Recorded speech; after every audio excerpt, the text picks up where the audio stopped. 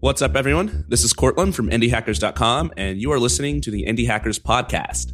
On this show, I talk to the founders of profitable internet businesses, and I try to get a sense of what it's like to be in their shoes. How do they get to where they are today?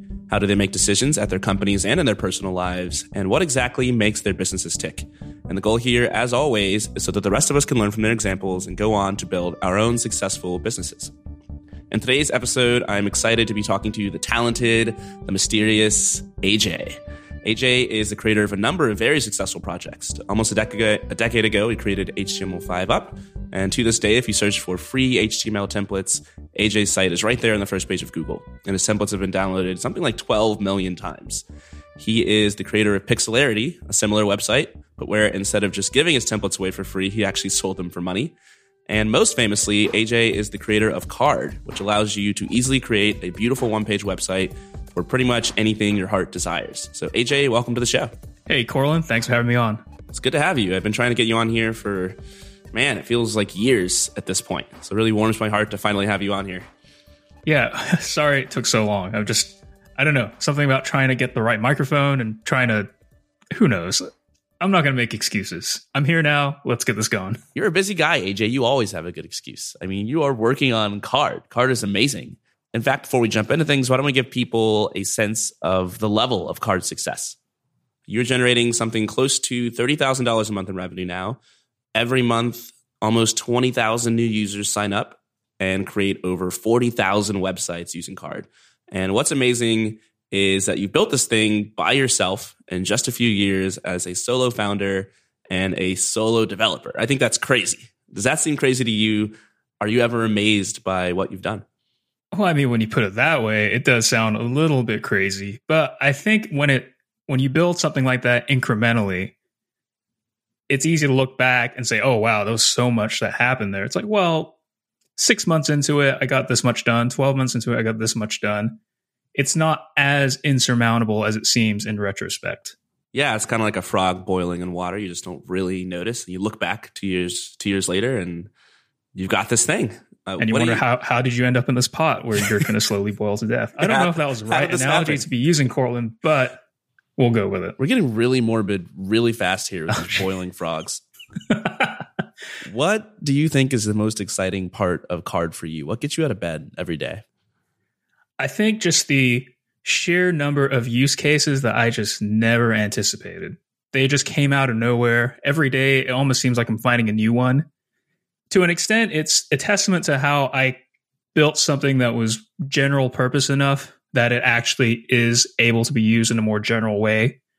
But at the same time, I guess that thing that gets me out of bed every day is just, where is this thing going to go next? Every day is just a new adventure. When I introduced you at the beginning of this episode, I just called you AJ. And it's not because I forgot your last name. It's because I don't actually know your last name. You're anonymous. There are no photos of you online. And as far as I can tell, nobody knows who you really are. You could be an exceptionally skilled elephant named AJ, and none of us would know. That's pretty close.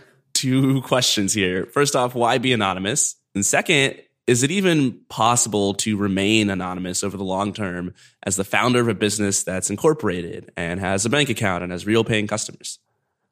To be honest, I'm not really anonymous. I think it's not even a conscious thing that I'm doing. I sort of grew up in that era where you would have like an online handle or username or nickname or something, and that was kind of what you were known by.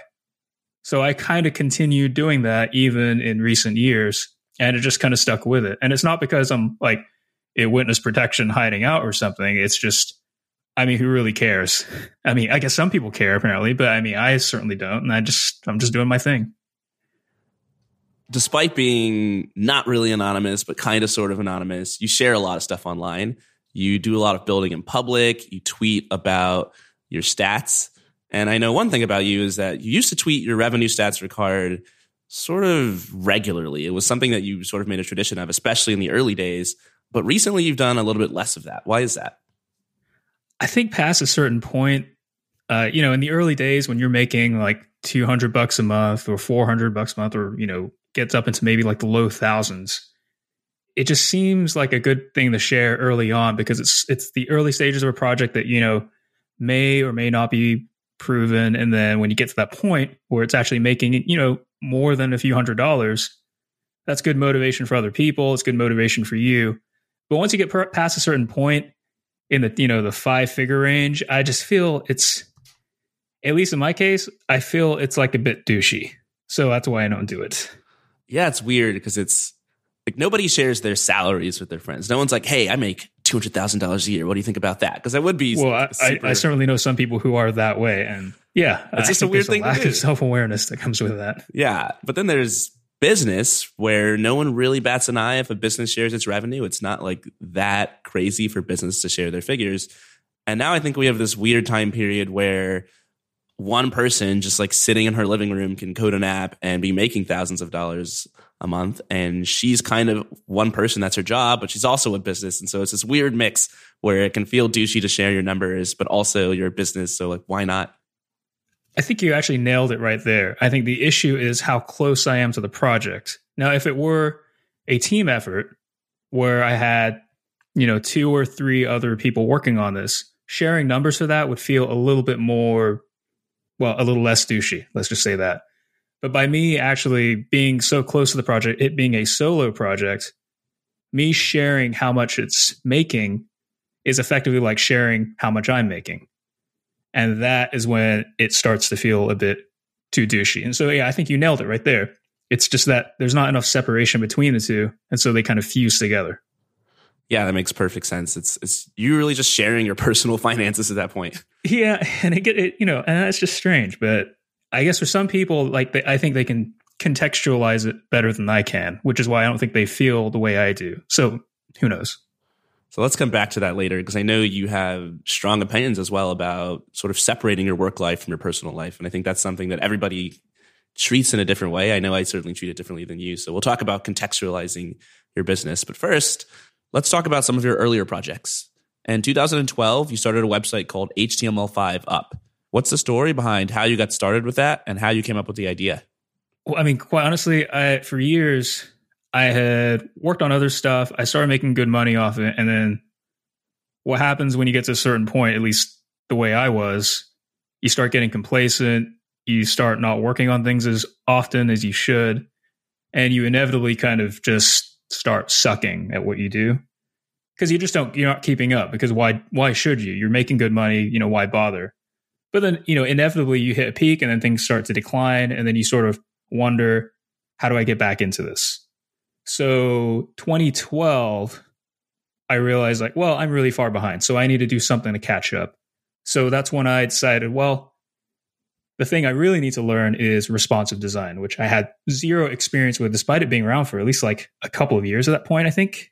So I figured, why not just jump right into it? Just see what I can make and just put it out there. And if people think it sucks, it sucks. If not, whatever. It's a good way to kind of get public feedback on something entirely new that I have no idea what I'm doing with. But I figured that would be the fastest way for me to learn. So I pretty much started with, actually, if you go to html5up.net right now, scroll to the very bottom, that template is the very first responsive design I've ever done. So yes, it looks incredibly dated, but it got me going. And so over the coming months, I started working on it more, started adding better templates, learning new things, and it just kind of grew from there. And I've been more or less keeping up with it ever since. You mentioned that before HTML5 Up, you felt that you'd grown complacent, that you'd done the same thing for a long time, and you kind of started sucking at it. What was it that you'd been doing for such a long time? Oh, I was doing site template stuff for years. I mean, even before I started HTML5 Up. I mean, going back as far as 2008 or so. It was a different time, a different era. There was a kind of a rising tide of themes and templates that would, if you just put up a site that put out templates of something or themes, you would actually make pretty good money off it. I know a few other people who were kind of doing the same thing around the same time could probably attest to the same experience I had. There was just a lot of money in it. And I made the mistake of thinking that would pretty much be the thing for a long time when it turned out to just be kind of a very quick blip. Okay, so selling themes and templates is not working out. The industry is in decline. you decide to make a transition and you create HTML5 Up, where you are giving away themes and templates for free. You never put a price tag on it. Why is that? Well, to be honest, I thought the first few things I'd put up there would not be really good enough to charge for. And it felt like it was the Creative Commons license, which is what I put all my stuff out under, just felt like a very good way to also kind of spread the word of what this thing is. Because part of that license requires attribution. The attribution I chose is you need to just keep a little link or, credit to HTML5 Up in the footer. And that actually had a very good effect of just kind of getting more people to go to HTML5 Up and see what was there, download stuff, and just continue that effect. Yeah, I wanted to talk to you about growth because I'm looking at HTML5 Up right now, and you've got on every one of these templates you've created a free download button and a number after that button that I think is just a representation of how many people have downloaded it. And some of these templates have been downloaded 418,000 times, 547,000 times. How did you make this website so popular? There's a sea of other HTML5 template websites out there. Why are so many people downloading your templates instead? I mean, if I go back, and it's one of those things where I can say, well, clearly I did it this way to have this effect. But quite honestly, I didn't plan for it to get this big.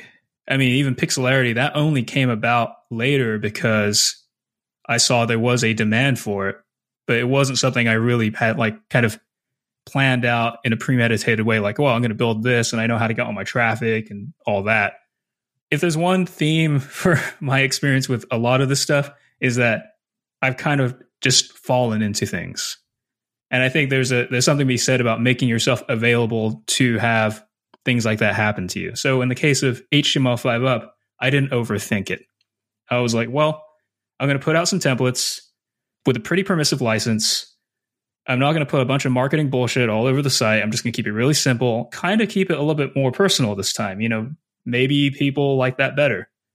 And then it just went from there. So I don't want to make it sound like it was a calculated decision because it certainly wasn't. It was just, I'm not going to think too much about it this time and see where things go.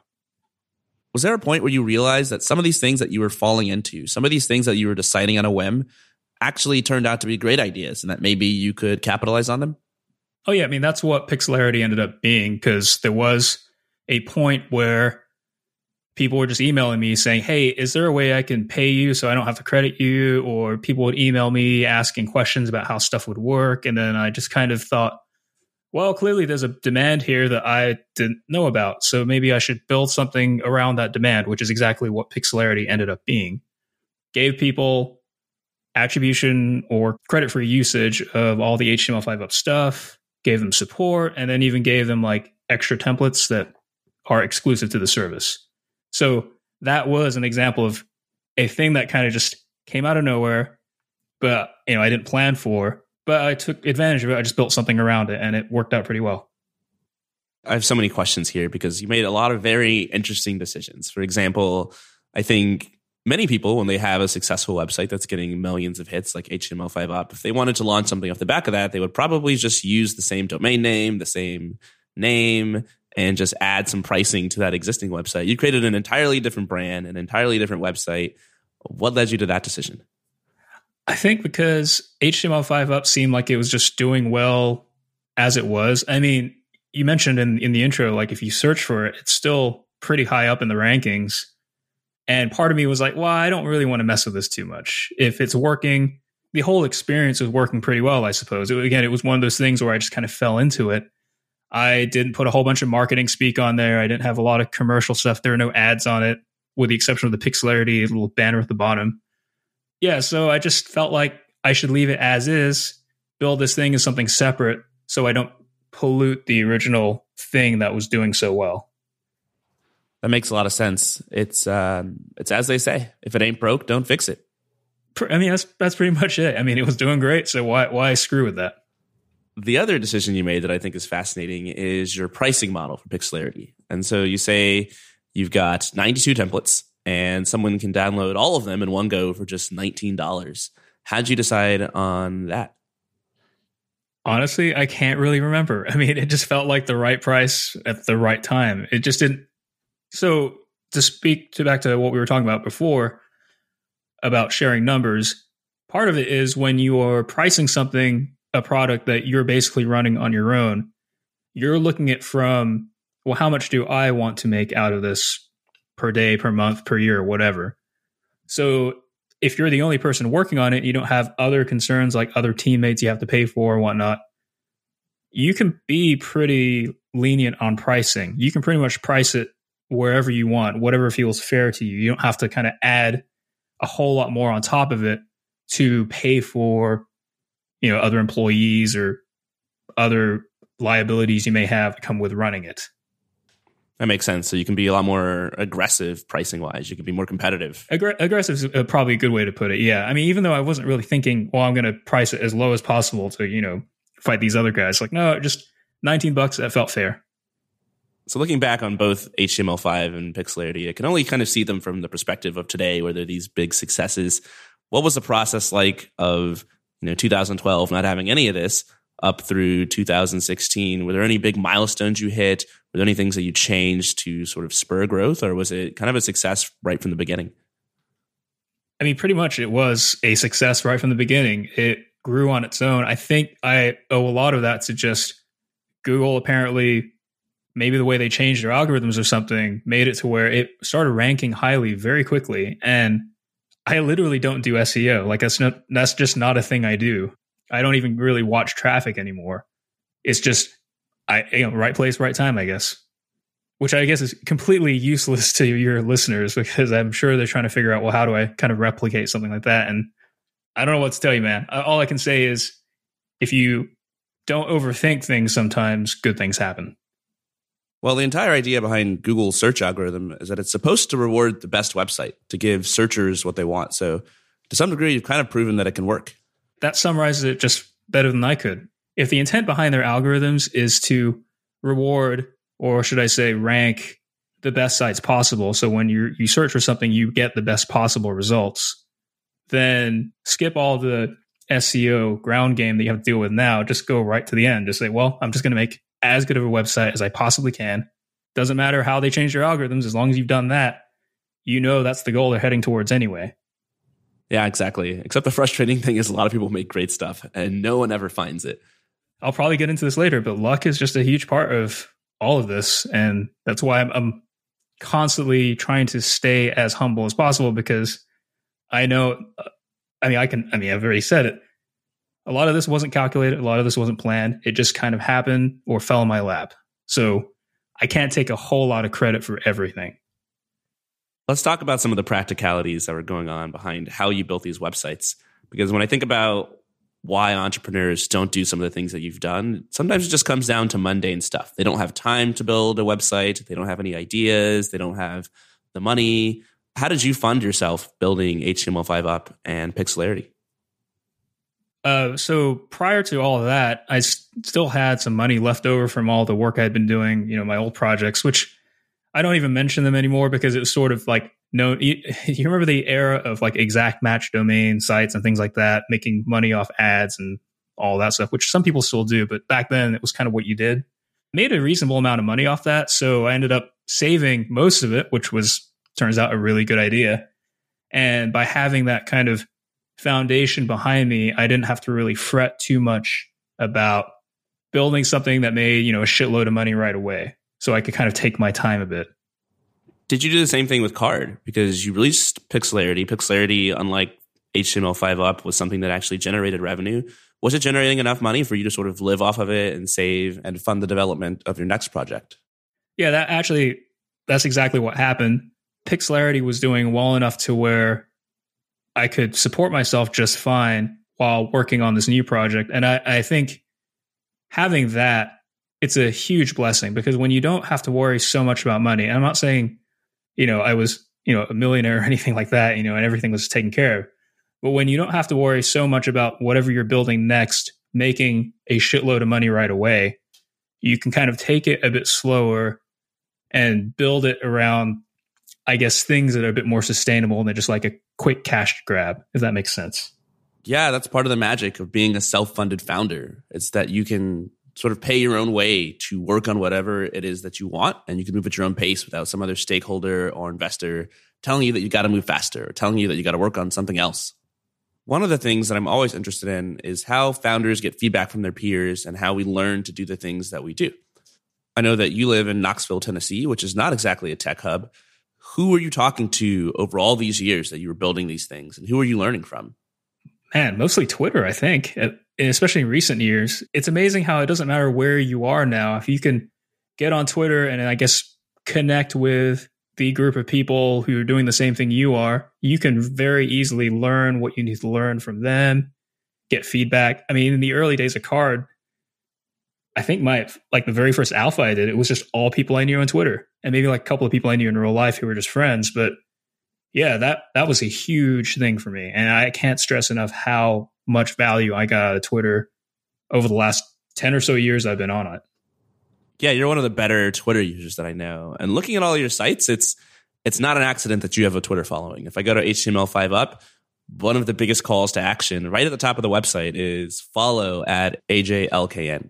And I think on Pixlarity, you also drive people to sort of follow you on Twitter. That actually comes from the way I handle support still to this day, where I guess one calculated decision I did make in all of this was, I think the easiest way to provide support and probably the most value support I can give people is if I just do it directly. So putting out my Twitter handle, opening up my DMs and just saying, hey, hit me on Twitter over DM or just email me. I'll take care of it. And that turned out to be a very good decision. That doesn't get crazy for you, opening up your DMs and having everybody who uses Card, everybody who uses Pixlarity messaging you? I mean, shockingly, no. I mean, I think people need to give users credit. They're not as helpless as people would otherwise think. Like they are, especially, it depends on your product. But at least in my case, I think there's a certain level of sophistication that comes with it. So people aren't emailing me, mundane questions like, how do I change a piece of text in this HTML file? It's like they already know how to do that. So it's only the really advanced, more complex things I tend to get questions about these days. Well, overall, this whole Twitter strategy is really working out for you. You've got something close to, I think, 50,000 followers on Twitter. Approaching that, I think. That's huge. That's a lot of people. And if you make use of them, you can really drive traffic to other projects that you work on. Like you were saying, your first users for Card were your Twitter followers. I think some of the most oft-repeated advice for founders is to build an audience before you build your product, but you've managed to do both simultaneously.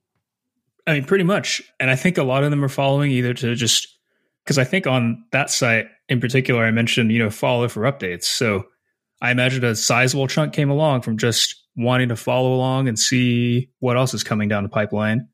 Other people probably following just for support. So yeah, it worked out really well because I was able to grow as I went.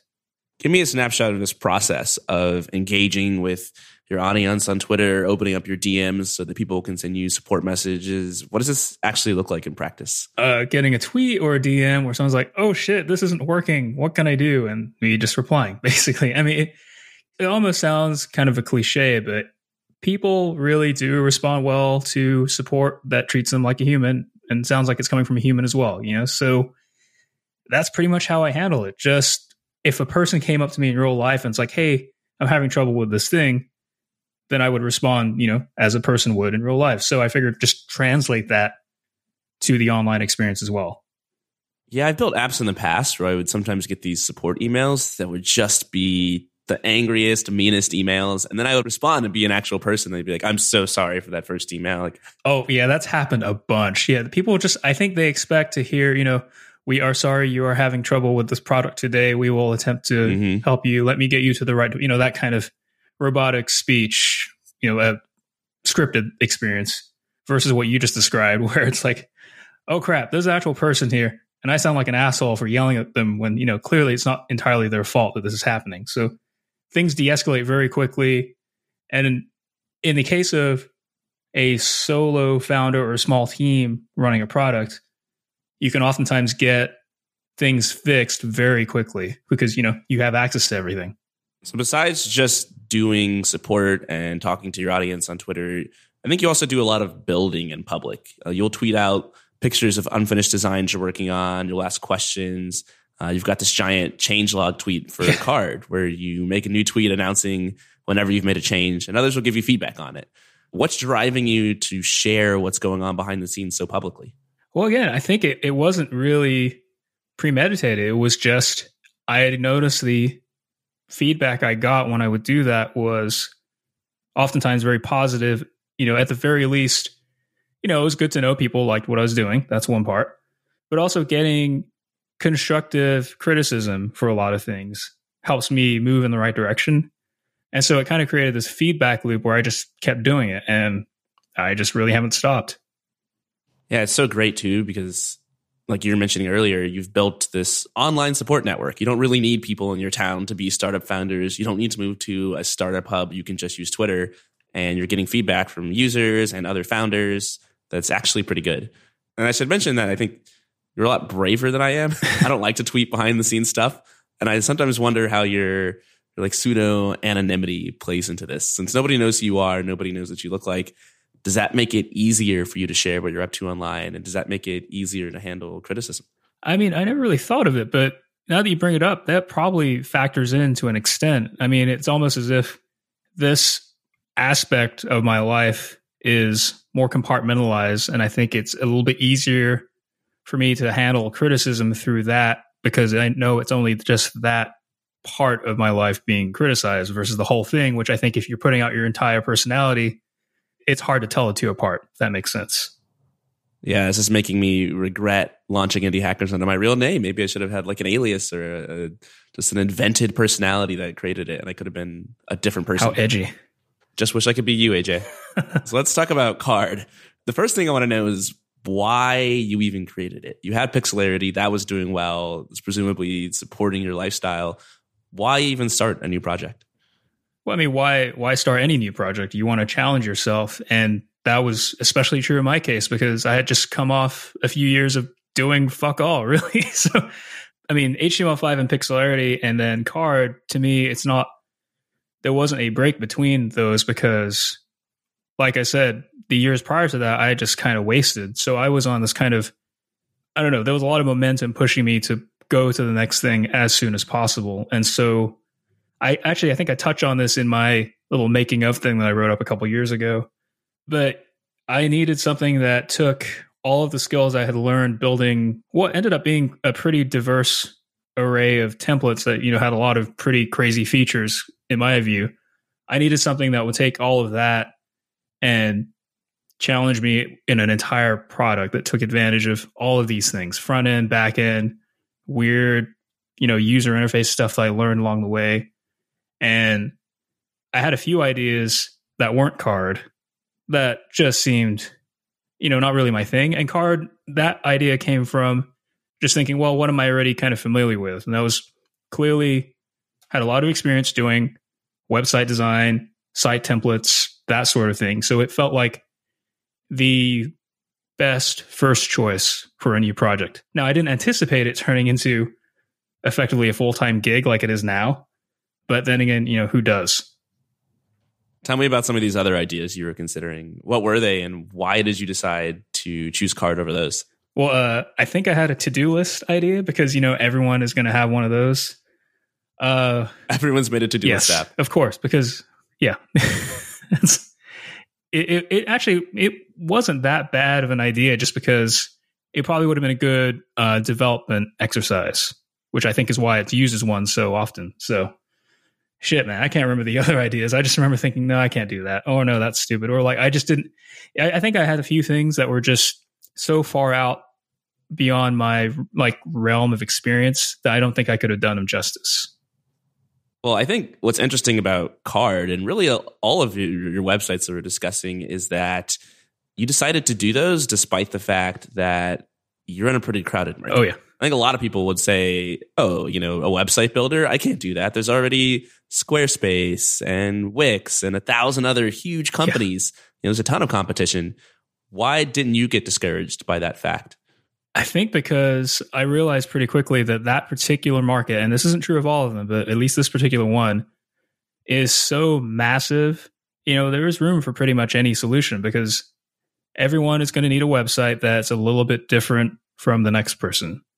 The features they need are different. What they're willing to pay will be different. So, I mean, you can really carve out a niche within this much larger market and not really step on anyone else's toes. I mean, you will to an extent, but you can coexist with a Squarespace, a Wix, all these other guys. How do you think people in other markets can come to the same conclusion? Because it was cool for you. You could kind of build on your skill set. I think there are other people who have skills they'd like to build on, and they're maybe not convinced that their market is so friendly to competition. How can someone look at what they're doing and come to the same conclusion that you did, that there's still room for them? I think being willing to take risks and being willing to try to do things your own way, which is a point I try to drive home quite a bit, is that you're going to fail if you try to copy one of the big guys. Because the reason why that they're able to do what they do is because they're a much larger operation than you are. You've got to think of some way to get into that market that takes advantage of what you have, which is a much smaller size, so you don't have quite as much overhead as they do, but also you're not as big as they are, so you can focus on perhaps one small niche of what they can kind of do, but you can do better. So in my case, it was the one-page site type, which all these other guys do too, but those services are actually built more for full-on websites. So they're not going to be as into it or as, I guess, detailed about how they go about it than I would be. Yeah, tell me about this process of differentiating Carrd from the other players in the space. I think it's super fascinating, like the set of decisions you make in the very early stage of your company that kind of stick with you for years. How else did you want to differentiate Carrd from the competition, and what was driving some of this differentiation that you're putting into your app? Well, I touched on it a little bit, but constraints just are something that comes with doing a project like that yourself, right? It's just you. So you don't have, 30 developers. You can say, hey, we're going to cover all of this ground. You have to actually look at what ground is out there to cover and then say, well, what can I do myself that's not going to kill me because it's just me doing this? So I think by having your set of constraints from the get-go, it kind of makes you get creative with what your product ends up looking like. So in my case, it was, well, I'm going to be doing all of it. So what does all of it look like for me? Well, clearly I can only go after maybe one or two niches, probably just one, quite honestly, because you can't spread yourself that thin. It has to be simple enough to where it's not going to have a huge amount of support overhead and just lots of little decisions like that. And then you end up landing on sort of a very small sliver of this otherwise gigantic market. And I think just your constraints end up defining that, and then you can kind of go from there. That's such great advice, because I think no matter what you're building, there's always some sort of ideal vision you have in mind of this amazing app that's going to take 100 programmers 10 years to build. And it's just hard to cut down on that and have the discipline to say, I can't realistically build that. I need to start smaller. Well, and the constraints will make you just get creative, like in any situation, not just building a product. Just when you don't have everything at your disposal, you have to just kind of make do with what you have. And humans are pretty smart at doing that. And that's like what we're really built for. So you can really figure out something unique and special that you probably otherwise may have overlooked it if you had access to a massive resources, whether financial or in terms of, human power. People talk a lot about this concept of validating their ideas, making sure that their ideas are actually good before they invest months or years of their lives into building it. Did you do any validation for Carrd? How did you know this would be a good idea? The validation for Carrd was that came from HTML5Up, if I'm being honest. So I don't want to speak to other people's experiences with that, because in mine, Carrd came from, in part, what I saw as one of the most popular things on HTML5Up was, the one-page templates. So clearly there was something there. I mean, I was, like the numbers on the download button that you were just talking about earlier. Yeah, they're really high for one-page designs. And I, up until that point, did not know that was really a thing. I just did those on a whim. So the validation, to an extent, came from just seeing that and saying, oh shit, a lot of people are downloading these. Maybe there's something there. Yeah, in a lot of ways, the best way to come up with a business idea is to start another business before and see what happens. Yeah. Analyze your market, see what you learn, see what works and what doesn't. How did you get started with Carrd after you first decided that, this is a good idea, this is promising, and it's something I'm definitely going to work on? So I had to first figure out, do I have the skill set to build something like this? Because even though I had worked on so many templates and some other projects along the way, I didn't know if I had it in me to really pull together all of those things into one single product that needed all of it. So the first thing I did was build a very rough kind of prototype of what would later be called the generator part of Carrd, which would take kind of the raw data from a user to build a site and then actually generate the HTML, the CSS and whatnot. And that was really the first foray into building this thing, was to see if I could even do that. I did. And so then I ended up just iterating on that, building every other layer outside it until basically I had a full working product. How long did it take to get the first early full working version of Carrd? Let's see. I did a closed alpha, I think in October or November of 2015. And I started on it that summer. So probably about 5-6 months of kind of off and on work to get this very rough alpha out that was, arguably feature complete in that it would let you log in, build a site, and publish it. So yeah, about 6 months. One idea that I've been obsessed with lately is the power of analogy and how important it is to really think about the analogies that you're using to describe whatever task is in front of you. So for example, a lot of people talk about launching your startup. Well, if you start to think of your startup as something that's analogous to rocket launches, you're probably going to spend all of your time building and tinkering up front. And then you're going to invest all of your marketing effort into this one single moment in time and then expect it to sort of carry itself from there. Oh, for some reason I heard rocket launcher and I was like, wait a second. Is that a thing? Have I just been out of the startup loop for so long? There's a new concept, the rocket launcher. Come on, AJ, catch up. Yeah. Another analogy that a lot of people tend to use is that of inventions. So if you think of your startup as analogous to inventing something, you're probably going to put a whole lot of weight behind the idea and building it. You're probably going to keep your idea secret and not want to tell anybody. Right. And you're going to undervalue sort of the subsequent execution, finding users, etc.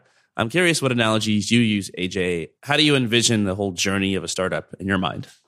I actually kept a lid on it for at least the first 6 months until I did the alpha. It didn't even have a name.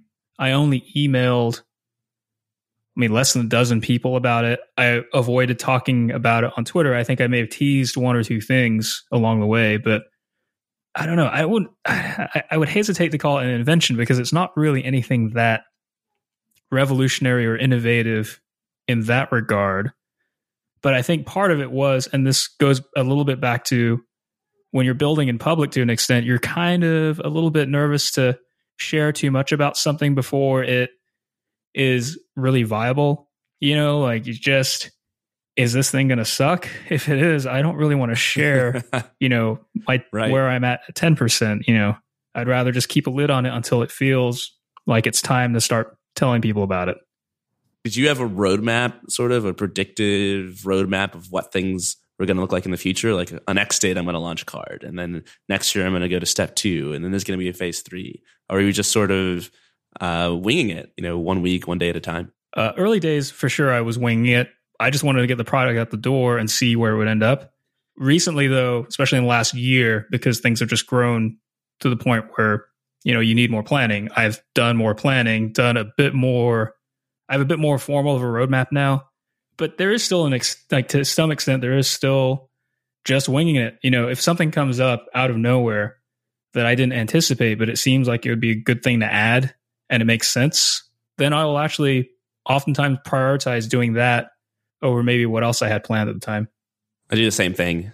There's this, I think it's called recency bias, where whatever things you've heard recently seem to stick in your mind and really just take up the most mind share. And so it's really easy for me if a good idea pops into my head or somebody suggests it to end up prioritizing that over some of my more long-term plans. Right. Which can be dangerous for sure.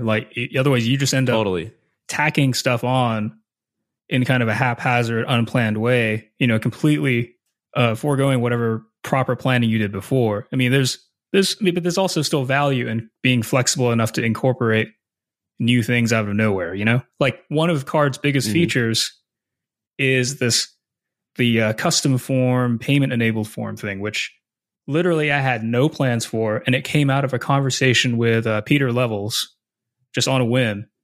And like right after, I was like, shit, I'm going to do this. And so like immediately I started working on it. I don't even remember what I was supposed to be working on at the time. I just started working on that. And it turned out to be a huge, huge thing. So nowadays you're getting something crazy, like 20,000 new users per month joining Card. Yeah, but you mentioned that in the early days, you were just reaching out to people on Twitter. You were talking to your friends in real life. How many users exactly were you finding through efforts like this? And what did that process look like? Well, prior to launch, I would say, just less than a dozen people, because that's who I emailed. I think around early 2016 is when I started announcing publicly on Twitter that I have a new thing. I'm doing kind of an open beta. So if you're interested in trying it out, DM me or email me and I'll give you the details. And so I probably got a few dozen more that way, because I didn't really publicly share a lot of information about what this thing was until people reached out to me. Because I still, at that time, still kind of wanted to keep a lid on it for whatever reason. After launching, it's been a while since I looked at this, but probably I started getting a decent number of new users from just that on Twitter. And then the Product Hunt launch kind of just blasted the crap out of all of that, because that's what Product Hunt tends to do. But yeah, it was certainly nowhere near what I'm getting today, but it was pretty good just on Twitter alone. Let's say your launch didn't go very well, or your Twitter advertising sort of petered out. Did you have any sort of growth roadmap or marketing strategy that you planned on following after that? Nope. That was definitely the time when I was winging it a lot. So I was just like, well, whatever happens, happens. To an extent, I had already gotten what I wanted out of the product in terms of, I learned a ton along the way. I felt like I had leveled up a lot during the development process. And so if it didn't go well, or if it petered out, it's like, well, it's not costing me a whole lot to keep it around. So it's not going to hurt just to keep it there and move on to something else. That's such a cool mindset to have, because it makes you more optimistic about what you're building. If you know that you're going to be gaining all sorts of things from your product, even if it doesn't succeed, if you know that you're going to be picking up new skills and learning things or meeting people or whatever you consider valuable, then yeah, it doesn't really matter if it succeeds or not. And so you can still move forward without sort of this paralyzing anxiety about success. Right. And for Card as well, at the very least, I was like, when I was done with it, and it launched on Twitter, like way back in early 2016, I was like, yeah, maybe, if it doesn't turn into like a commercially viable product, at the very least, it's a very cool like portfolio piece. If I need to get another gig or something, I can just point to that and say, hey, I built this on my own. So, that it would have helped at least on that level. What was your business model like in the early days, and how has it changed since then?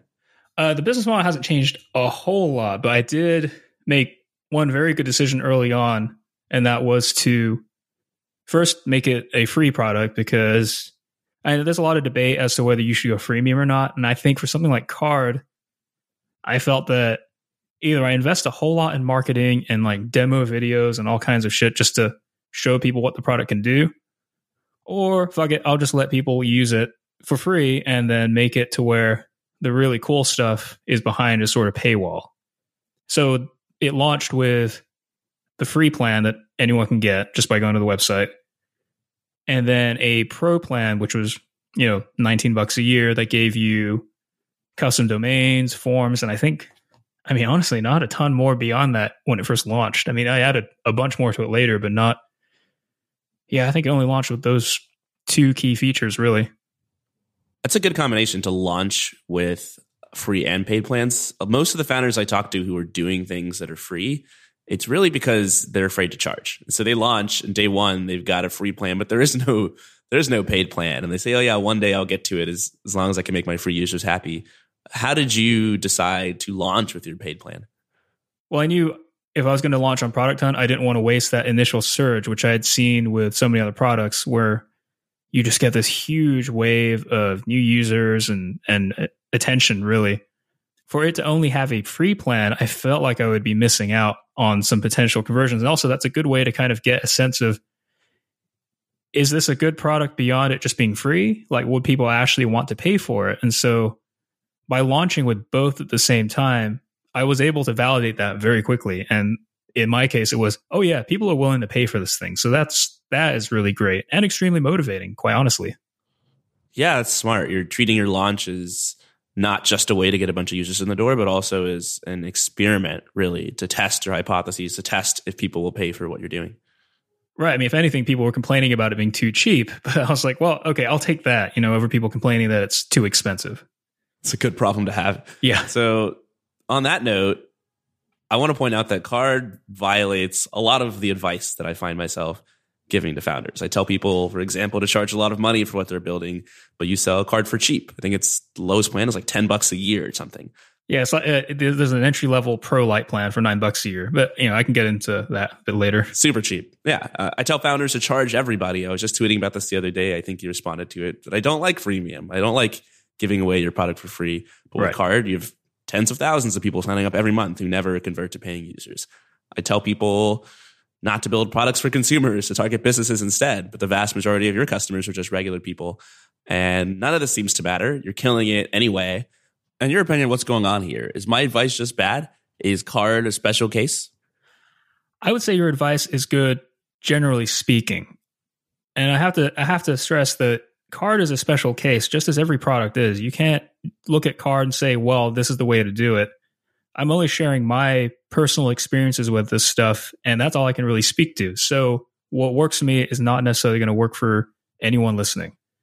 That being said, I think being dogmatic about how to do things is a good way to kind of box yourself in and not take, different approaches or even just risks that may end up panning out.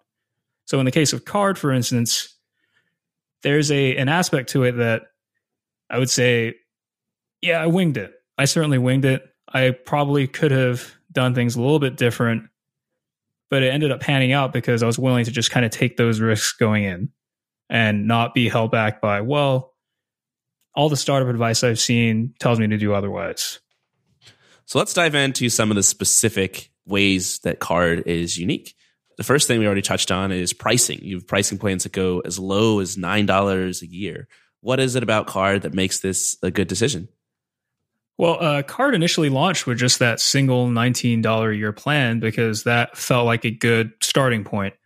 But as time went on, it became clear that there are just so many different types of people using it. And I figured, it being a freemium product, I should come up with a way to incentivize converting those free users over to paid. I mean, that's obvious.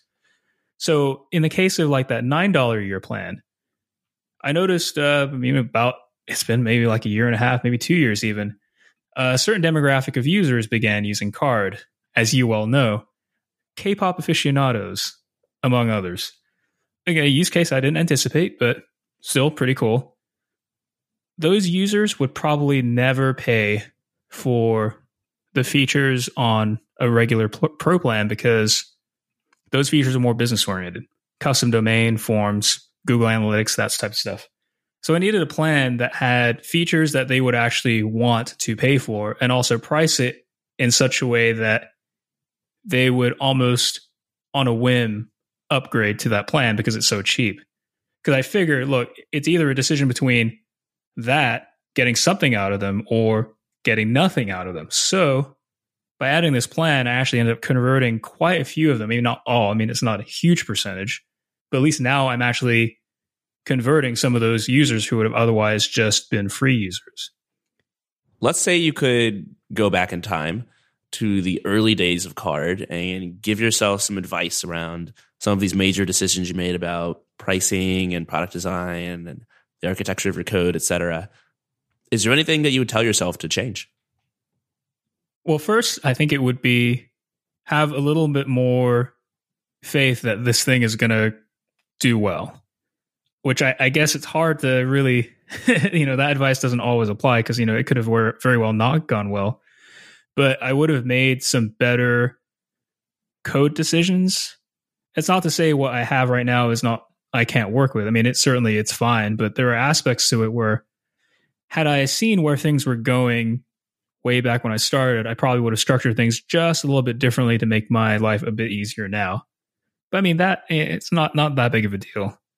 Beyond that, I'd say maybe, actually, I can't really think of anything else. So, I mean, I'm not saying that I got everything perfect. I mean, it's almost as if I just kind of lucked into the right setup to handle the scale that I have now. Now, that could very well change in a few years, maybe even sooner. But as it stands right now, I think between my own like good decisions and just straight up luck, there's not a whole lot that needs to have been changed.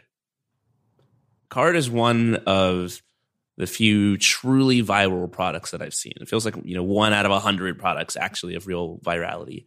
If I search Google for website builder, Card doesn't come up, and yet you're getting tons of new signups, tons of traffic, and people seem to be finding you primarily through just spreading the product through word of mouth. Is that accurate? Yeah, I'd say that's very accurate. How much time do you spend doing marketing and growth stuff for Card deliberately? 0, I'd say. I mean, unless you count my tweets on Twitter and then these, the occasional podcasts that I do. I mean, I really don't put any effort into marketing. Again, it doesn't apply to every type of product or every product period, but I don't know, something about Card, I guess, just makes it spread on its own, at least right now. That's every programmer's dream, to sit around building their product all day and not have to talk to anyone to do any marketing whatsoever. Oh, believe me, yeah, I can absolutely relate. But I can't sit here and say, well, I designed it to be viral. It's like, no way, man. It just kind of happened in my case. Well, what do you think is the secret here? How do you think, with the benefit of hindsight, that you build something that spreads via word of mouth? I would say, first, it being free, because the barriers to entry is pretty much eliminated at that point. People aren't having to hand over a credit card to use it, that sort of thing. Second thing would be, and actually this was a conscious decision, the process to get into building the site, like to try out Card, like if you've never used it before and you just want to give it a go, you literally just click a button. You don't have to give an email. You don't have to do anything. You just click actually, I think you have to do 2 clicks. You click the button, then you choose a template you want, and then you just go right into it. No sign up required. And that turned out to be a hugely beneficial decision, especially going back to the Product Hunt launch. That became extremely effective because of this one decision I made, where people there's no reason where you can't just accidentally build a website with Card, because you were just clicking around and you'll end up building something. You don't have to type anything. So that was probably a big part of it. And I think I really deliberately tried to keep Card's copy, marketing, whatever you want to call it, as not marketing-ish at all, if that makes sense. Yeah, I'm in here right now messing around with Card. You said it would take 1 or 2 clicks to get started, and you're right. I'm already setting up a website. And I got to say, man, your design is slick. You've got a rare combination of design sensibilities, front-end programming skills, and back-end programming skills. How does someone acquire that entire well-rounded skill set? Oh, man. It's actually not really a big secret. It's just try it. Just do it. I mean, I think people are more capable of doing things than they give themselves credit for. And I think part of that comes from just this desire to kind of pigeonhole yourself. You want to give yourself a label like, well, I'm a developer. So if you see any problem that requires even a modicum of design effort, you're just like, well, that's not my thing. I'm a developer. And I think it's like, well, maybe actually you may be okay at design. You may be good enough at design to actually solve that problem. So why not give it a go? That doesn't mean, become a designer in all this, but just try it. And the same goes for designers. You're a human, you're smart, you can solve problems. There's no reason you can't apply that aspect of it to solving maybe a back-end development problem. It's cool looking at your growth strategy being, 0 minutes a day invested into marketing. But the reality is that you're sort of doing marketing by engineering. Like you said, having it be so easy to sign up for the product or keeping it free. Like your product choices make your product more viral. How do you think the aesthetics come into it? The fact that creating a card is such a pleasant experience and that the card that you create looks so good. What do you find your users talking about when they're spreading this product to each other via word of mouth? I mean, you pretty much summed it up right there. They're just pleased with what they can make with very little effort.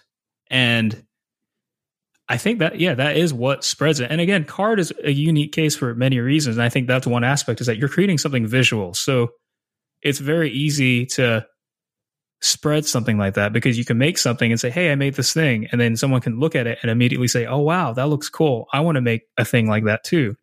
For other products that are a bit more technically oriented, or, just like, okay, Airtable. Airtable's freaking amazing, but it's a little bit hard to spread it virally in the same way that Card can go, because, you're showing basically what's a spreadsheet to someone. That's not as, unless that person already kind of has a need for something like that or familiarity, they're going to be like, I'm looking at a spreadsheet. You know what I mean?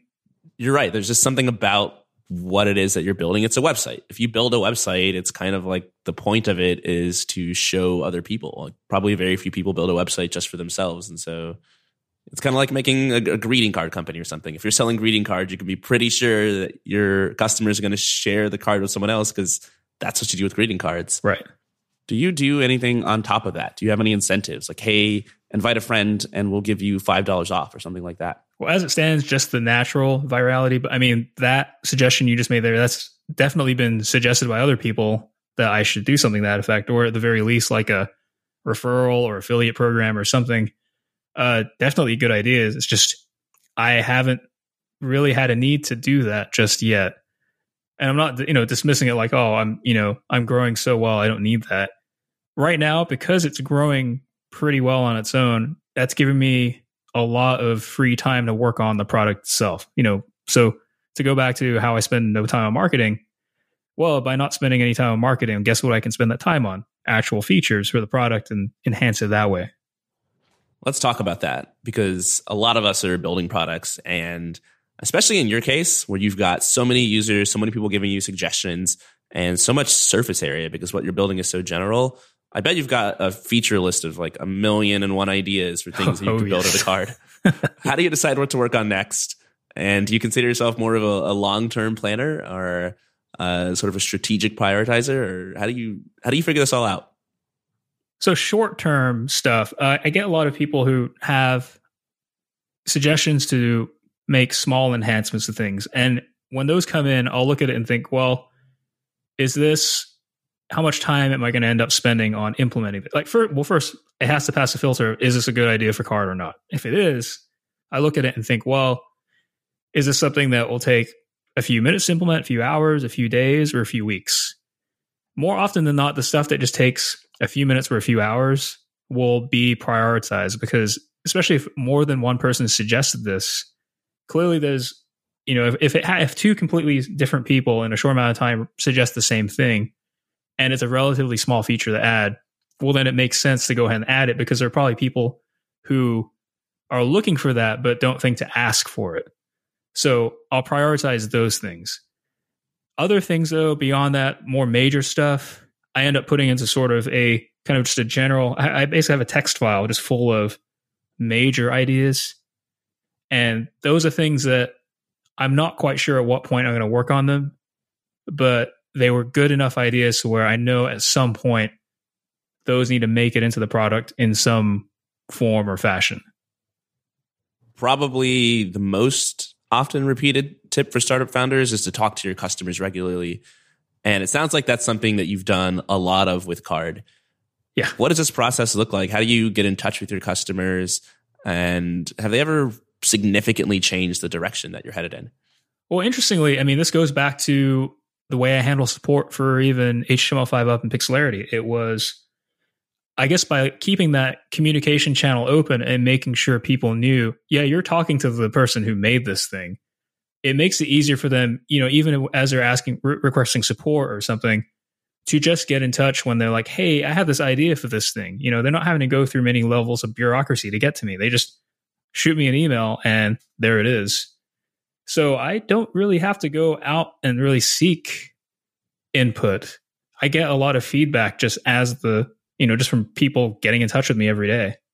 One of the things that I struggle with Indie Hackers is that I have this platform that I'm creating, and there's this, I don't know how to describe it. Maybe it's like a sort of it's like a fine line you walk between being prescriptive about what features to build into your product and also keeping things open-ended so that users can sort of surprise you. That's something that you deal with Carrd as well. You have all sorts of people building cool websites that you never would have imagined, but at the same time, you're coding up a very limited set of tools that they have at their disposal to create these websites with. How do you think about sort of enabling your users to be creative and do, whatever it is that they want, while also making sure that the sites that they create sort of fit in with your goals and your design aesthetic and what you think they need to be doing? And that's an excellent question, because there is always that possibility where if you're too open and you just kind of go with what your users want, you'll end up with this crazy mess of, it would be an incoherent mess of features that don't really fit together. You'll have niche features for very specific people who will never but don't really have general usage beyond that specific niche. So yeah, it's a great question, because the way I handle it is anytime someone requests they suggest a feature or something to that effect, I'll always look at it in the context of, that's great. How does this fit into the overall picture of what Carrd is? And will other people beyond just this particular person's use case actually get use out of it? And if it doesn't pass that test, then more often than not, I won't come back to it, just because I don't want to start adding on hyper specific features for hyper specific niches, because that's just going to clutter the product and make it, I think, less usable overall. It's fascinating because I had Des Traynor, sort of the chief strategist for Entercom, on the podcast on last year, and I asked him how they prioritize features at Entercom, and they have this whole framework called RICE. It stands for reach, impact, I think confidence and effort. Wow. And it sounds like you are pretty much doing that exact same thing without having a fancy name for it. I mean, you think about the effort part of it. You're prioritizing things that are much quicker to do versus doing things that take a long time to do. So you get a lot more features out the door. Or the reach, you're consciously thinking about how many of my users will actually use this feature. I don't want to build something that only 5 or 10% of people are going to experience. And all of this sounds, I think, obvious in hindsight, but your intuition often as a founder is not to do either one of these things. Right.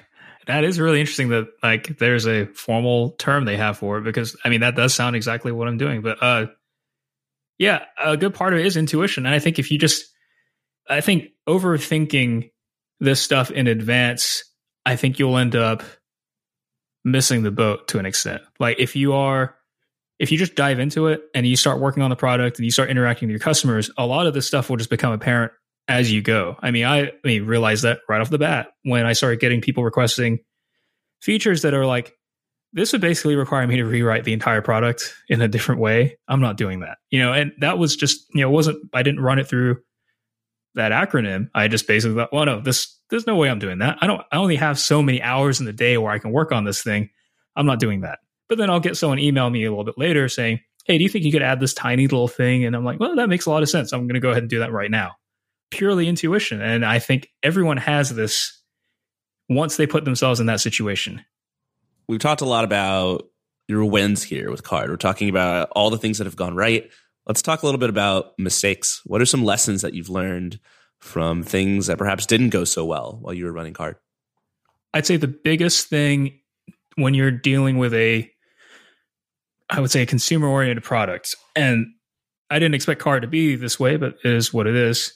You have a lot of user content, and you've got to basically moderate that stuff, because who knows what crazy shit may end up on there.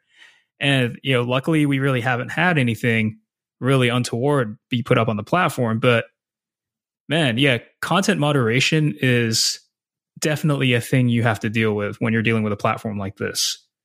And I think if I had, to go back to the previous question you asked, if there's anything I could have told myself back when I first started, I would have told myself, be ready for this and maybe have a system in place right away that you can use, as opposed to something that you have to kind of very quickly implement and iterate on in a short amount of time to get up to speed, which is pretty much what happened when Carrd launched on Product Hunt.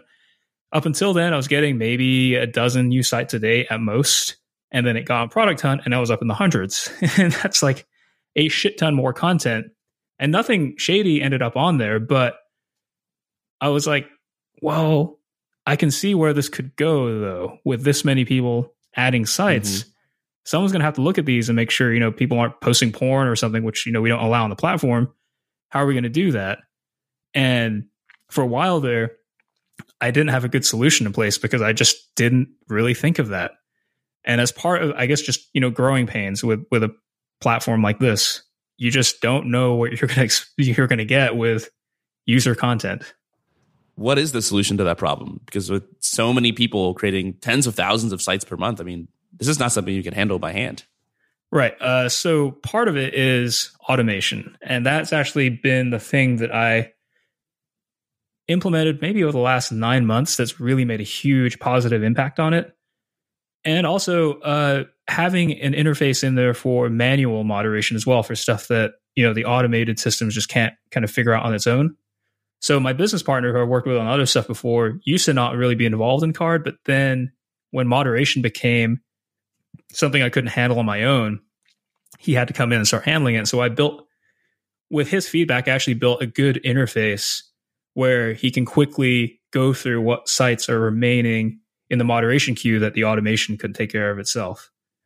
So I wouldn't say that's something that went bad. It was definitely something that could have been better early on, though.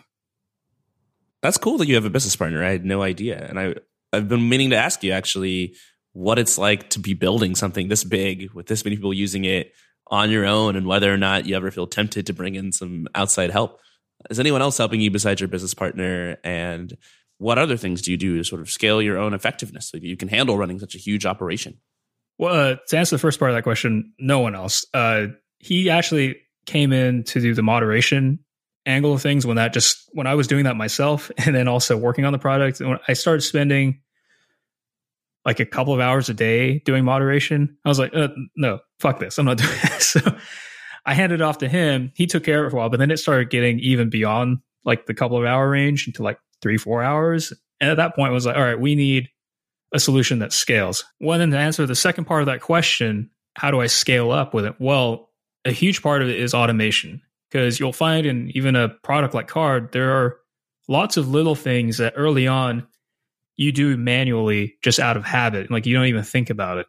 But then as things grow and you get more users and more content, you start seeing the repetitive things that you end up doing every day that just take up time that could otherwise be, in many cases, automated. So yeah, scaling automation is 100% key, especially if it's just you working on this thing. Or even in my case, where I have a business partner handling content moderation.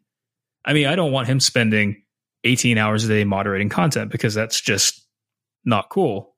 So automation even helps if you have more than one person working on something. And that can take you really far, I think. You seem to have a bias in favor of automation. And I've talked to lots of people who have a bias the other way around. They prefer to hire. They hire small armies of contractors who are working overseas or working on Upwork. How do you feel about that path? And have you hired any contractors in the past? Not as of yet, which is part of why I'm going the automation route, because my thinking is if I can automate what I can, then the stuff that I can't automate, I can hire out. And at that point where I'm hiring in people to do stuff, I know I've done my absolute best to automate whatever I could before I try to go the route of spending money on people, if that makes sense. We've talked about your early ambitions with Carrd. It started off as sort of a side project. You weren't sure where it was going to go. Today, you've got hundreds of thousands of users. You're making close to $30,000 a month. How have your goals and your vision changed for what you want this to be? And what keeps you motivated to keep working on this rather than starting something new? Well, the kind of the adventure every day of just seeing where the product goes, which I touched on a little bit before, but yeah, every day people are just using it in different ways. And that's just, I don't know, something cool about when you make something and then other people are using it and getting value out of it.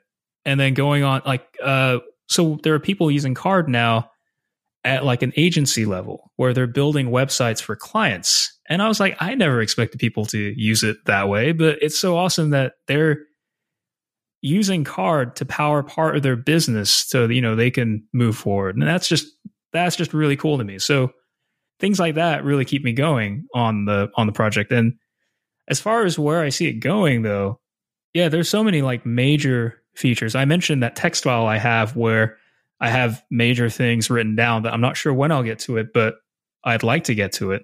One of the big things right now that I'm thinking about is taking a whack at commerce and seeing how I can do that in a card sort of way. Who knows what they'll end up looking like, but it sounds like, just a natural challenge to add even more value to the platform, but also just more value that users can get out of it.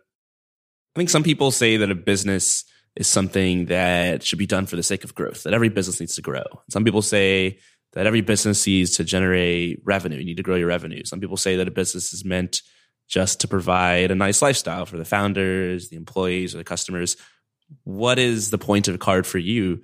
And you're saying you want to add these new features, e-commerce. What direction do you want to head in? I think so part of that, I think, is dictated by how you start. So if you're taking funding, I think that dictates kind of the terms of how you run the product. So, if you're taking funding, you have an incentive to get your revenue going, grow as quickly as possible, that sort of thing. If you're doing it yourself and you're self-funding it, you have a little bit more freedom in that. And so you can kind of take it slowly. You can choose not to grow. You can grow at like a manageable pace, like a kind of like what I'm doing. You have just more options available to you. For me, though, right now, card is more of it's just a thing that I do. It's gotten to where it is my full-time job, which I didn't anticipate even 2 years ago when it was still kind of at that side project phase. And I'm enjoying it, and I'm going to keep doing it as long as people want to use it, and as long as I still have ideas I can put into it. Well, I've taken up more than enough of your time, AJ. There's so many more questions I could ask you, but it's been like an hour and a half at this point. I will end by asking you to give advice to people who are listening in, who are maybe just starting their first project, just starting their first company, or even just trying to decide what to work on. What do you think these people should know? What do you think they can learn from the lessons that you've learned? If you're just starting out, if you haven't even figured out what you want to do, then the advice I give everybody for that is just pick something that seems like it'd be fun for you. Like, it doesn't have to be a world-changing product or something that's going to sell for like billions of dollars. Just find something in your life that interests you, and then build a small product around it that solves a problem or makes something better or whatever, as long as it's fun and keeps you interested. And I think that's always the best way to start, because especially if you've never done it before, that gives you the motivation to kind of move to the next level, because then you realize, wow, I can do this. This is something that I'm capable of doing. Cool. I love that advice. And I think you've embodied it yourself, because you've always stayed around this niche of products that you really enjoy doing yourself. Anyway, thanks, AJ, so much for coming onto the podcast. Can you let listeners know where they can go online to find out more about what you're up to and where they can find Card? Sure. Easiest place is just Twitter, at AJLKN. That's where I'm usually just yakking about the stuff I'm doing. And then, of course, Card with 2 Rs.co. And that's about it. Courtland, thanks for having me on, man. This was a lot of fun. Yeah, gonna have to get you and maybe Peter Levels on at the same time sometime. Yes, the thing we've been talking about for a while. Yeah, that'd be a lot of fun. We should totally do that. Yeah. Someday. All right, AJ, I'll let you go. All right. Have a good day. Take it easy, Courtland. Thanks a lot.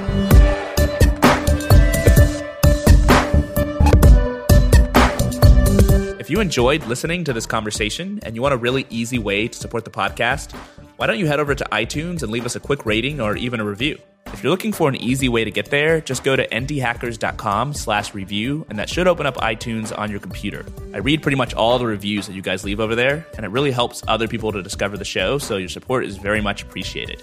In addition, if you are running your own internet business, or if that's something you hope to do someday, you should join me and a whole bunch of other founders on the ndhackers.com website. It's a great place to get feedback on pretty much any problem or question that you might have while running your business. If you listen to the show, you know that I am a huge proponent of getting help from other founders rather than trying to build your business all by yourself. So you'll see me on the forum for sure, as well as more than a handful of some of the guests that I've had on the podcast. If you're looking for inspiration, we've also got a huge directory full of hundreds of products built by other indie hackers, every one of which includes revenue numbers and some of the behind-the-scenes strategies for how they grew their products from nothing. As always, thanks so much for listening, and I'll see you next time.